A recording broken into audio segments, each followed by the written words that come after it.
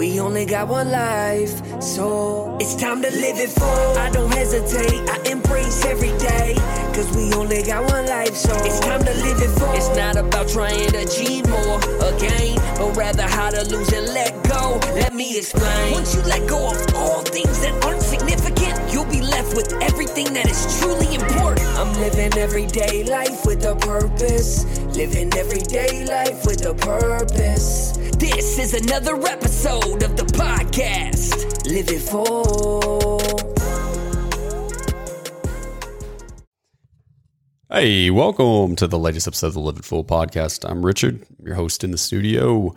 Hey, and today I'm going to share one of my favorite books with you. I'm going to go through it. I'm going to talk a little bit about what it means, what I got out of it. It's one that I try to reread every year, but let me start with, if this is the first time you're listening to the podcast, I hope you enjoyed. I hope you go to Apple or Spotify, leave us a 5-star review, follow us on social media at The Real Live It Full, at Live It Full. You can find us on TikTok.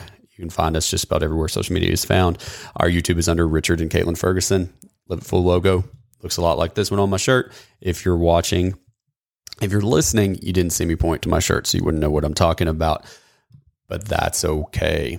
Hey, today I want to do a brief book summary on a book that is one of the influential ones in my life. I can probably pinpoint a dozen that I feel like really impacted the trajectory that I was going, and I read them maybe at the right time for the right reasons, or, you know, they spoke to me in a certain way. And I think I've talked a lot of them through the podcast, and I've mentioned this one several times, but I think it's one that I really want to dive into a little bit. Maybe this is something I start doing weekly and start talking about some of the books I read, because I really think to get ahead in life, I don't understand how people don't read.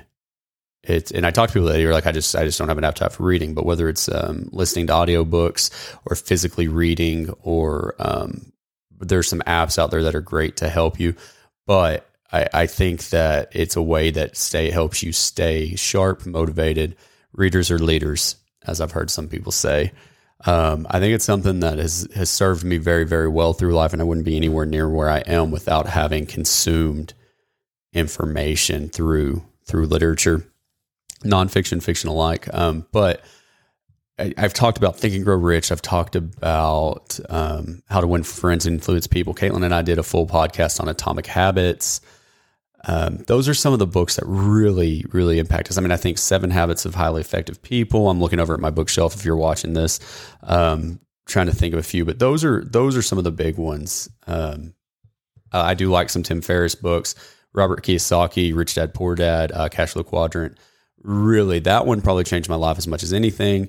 Think and Grow Rich was the first one I ever read that got me into what I would call the self-help genre, and it's kind of the granddaddy of them all. But this book is one that when I read, it really helped me tie everything together that I had been working on in my life. It helped me understand how to achieve what I wanted to achieve through some of the other concepts that were less concrete. And so I think that it's one that maybe I read it at the right time, but it really hit me in a good spot. And so it's The Slight Edge by Jeff Olson. I'll drop a link.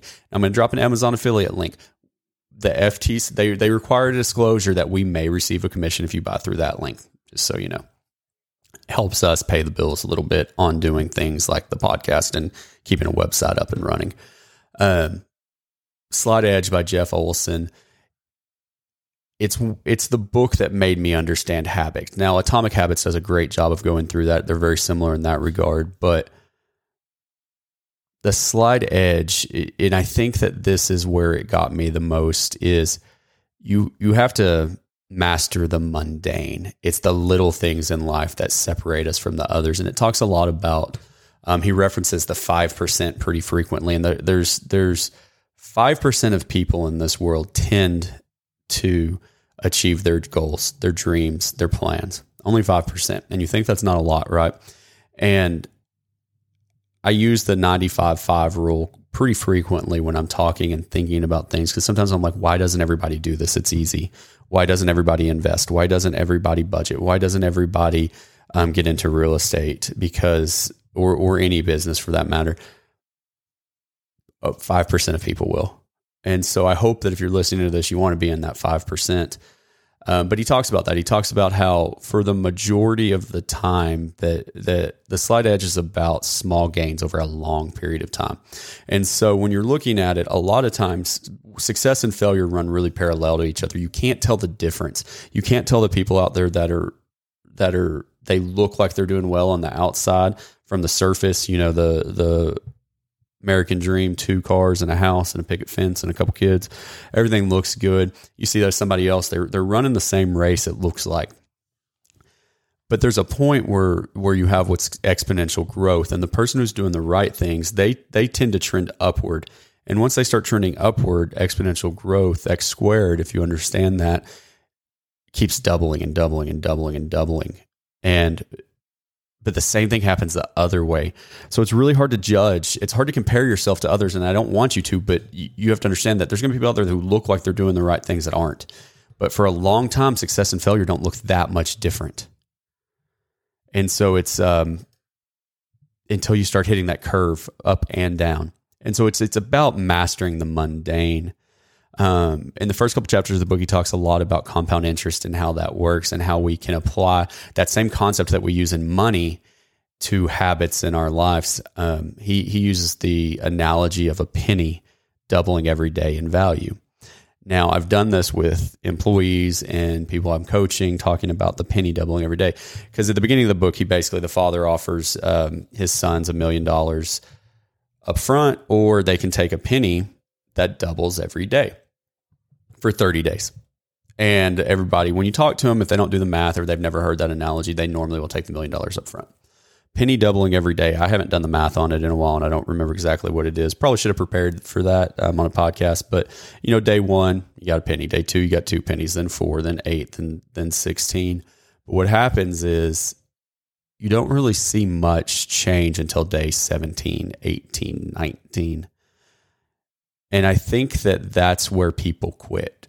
They don't see that change, whether they're trying a diet or an exercise routine or faith life, even, being in prayer every day, reading every day. They don't see changes. And they're like, I've been doing this for 2.5 weeks. It's days 22, 23, 24. I think it gets up to like 34 million at the end of the deal. And don't quote me on that. I'll do it later, pull out a spreadsheet and make it happen. But the point is, it's substantially more than the $1 million.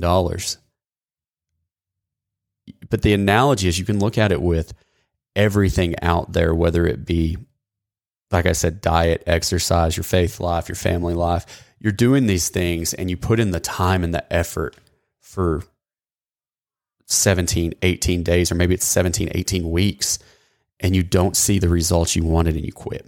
And it's right before it would have taken off.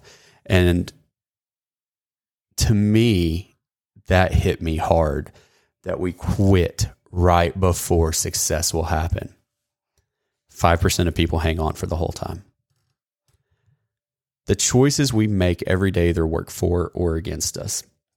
And another big key point I take from it is, if you know that eating, I'm going to use a hamburger for an example, not that they're terribly unhealthy, but let's just say an unhealthy food. If you ate that today, you were going to die. That burger was going to kill you today, tomorrow. If you knew that, would you eat it? The answer is unequivocally no. I would not eat that burger. But yet, heart disease is one of the, if not the number one cause of death in the United States right now.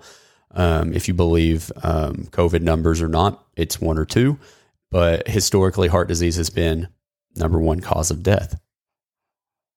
Eating fatty foods probably plays a role in that. So if you knew today it was going to kill you, you wouldn't do it. But you're okay with eating that crap for 30 or 40 years and then dying of a heart attack.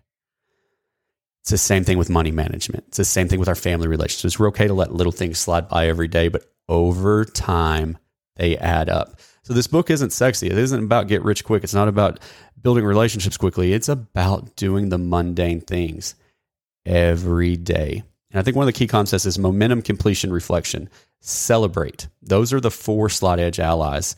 You have to have momentum going, but you also have to complete things. And that's where that day 17, 18, 19, you got to get to day 30 on that analogy. reflect on it and celebrate your small wins. Celebrate that I didn't eat a burger today. Celebrate that I made a phone call to somebody I needed to talk to, that I needed to mend a relationship. It's these small things that matter most. And it's about building habits. And I think Atomic Habits probably does a better job helping you figure out how to establish those. But I don't think I understood how much small, mundane things meant daily on the road to success, whether it's working out, maybe it's making. So I have a rule in my office that we make 10 phone calls, 10 texts, or 10 emails. So 10 customer contacts every day by 10 a.m., 10 by 10. It sets the tone for your day. If you do that every day for 20 average 21 business days a month, 22, how many contacts is that? That's 200 contacts before 10 a.m.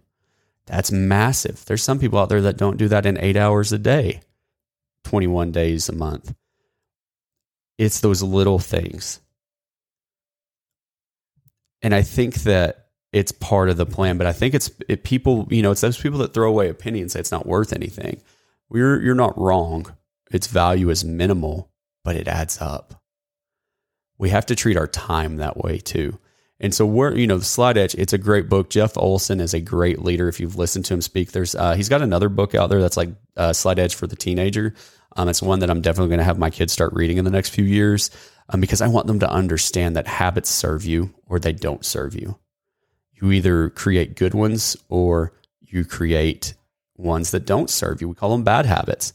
But in reality, it's figuring out how to make those things natural in our lives. And one of the biggest takeaways I'll share with you that I got from the book was, I think everybody out there says, I don't have time to read. I don't have time to listen to a podcast. I don't have time to listen to an audiobook. I don't have time. I am guilty of that as well. 15 minutes a day in a book. You will read a book a week. That's all it takes. So if you can read a book a week, you can read 50 books a year, 15 minutes a day, maybe twice a day if you're going to read one a week, but you can get through a book in 2 weeks. That's average, just reading 15 minutes a day. If you can't find 15 minutes to read to better yourself, you will never be in that 5% anyways. So I have consistently read 15 minutes a day every day for the past 10 years. I go through a lot of books. There's going to be days that I don't physically get to read, but I listen to Audible. I listen to Blinkist. I listen to things that come from books that I can absorb while I drive. I've got a 15-minute commute in the mornings, dropping off kids. It's an easy way to do it. Find the time. You'll find time for the things that are important. If you want to be successful, if you want to have a well-rounded life, if you want to be in that 5% of people that make their dreams come true, you'll find the time. I hope you enjoyed the podcast. I'm going to drop a link, like I said, for the book in the podcast description. I will drop it on social media as well. It's one that I definitely recommend you pick up and take a look at. Read it. Try to apply the things to your life, and maybe it'll help you pull together all of the other concepts you've learned from other books and how to actually institute those things into your life. I'm going to let Joey Yak Piper, who did our wonderful outro, lead us out. We hope that you continue to live it full. You just listened to this entire episode. That means you gained some type of value. So make sure you leave a review and subscribe so you never miss an episode of Live It Full. Living everyday life with a purpose. Living everyday life with a purpose. Make sure you embrace every single day. And we'll see you next time on the Live It Full podcast.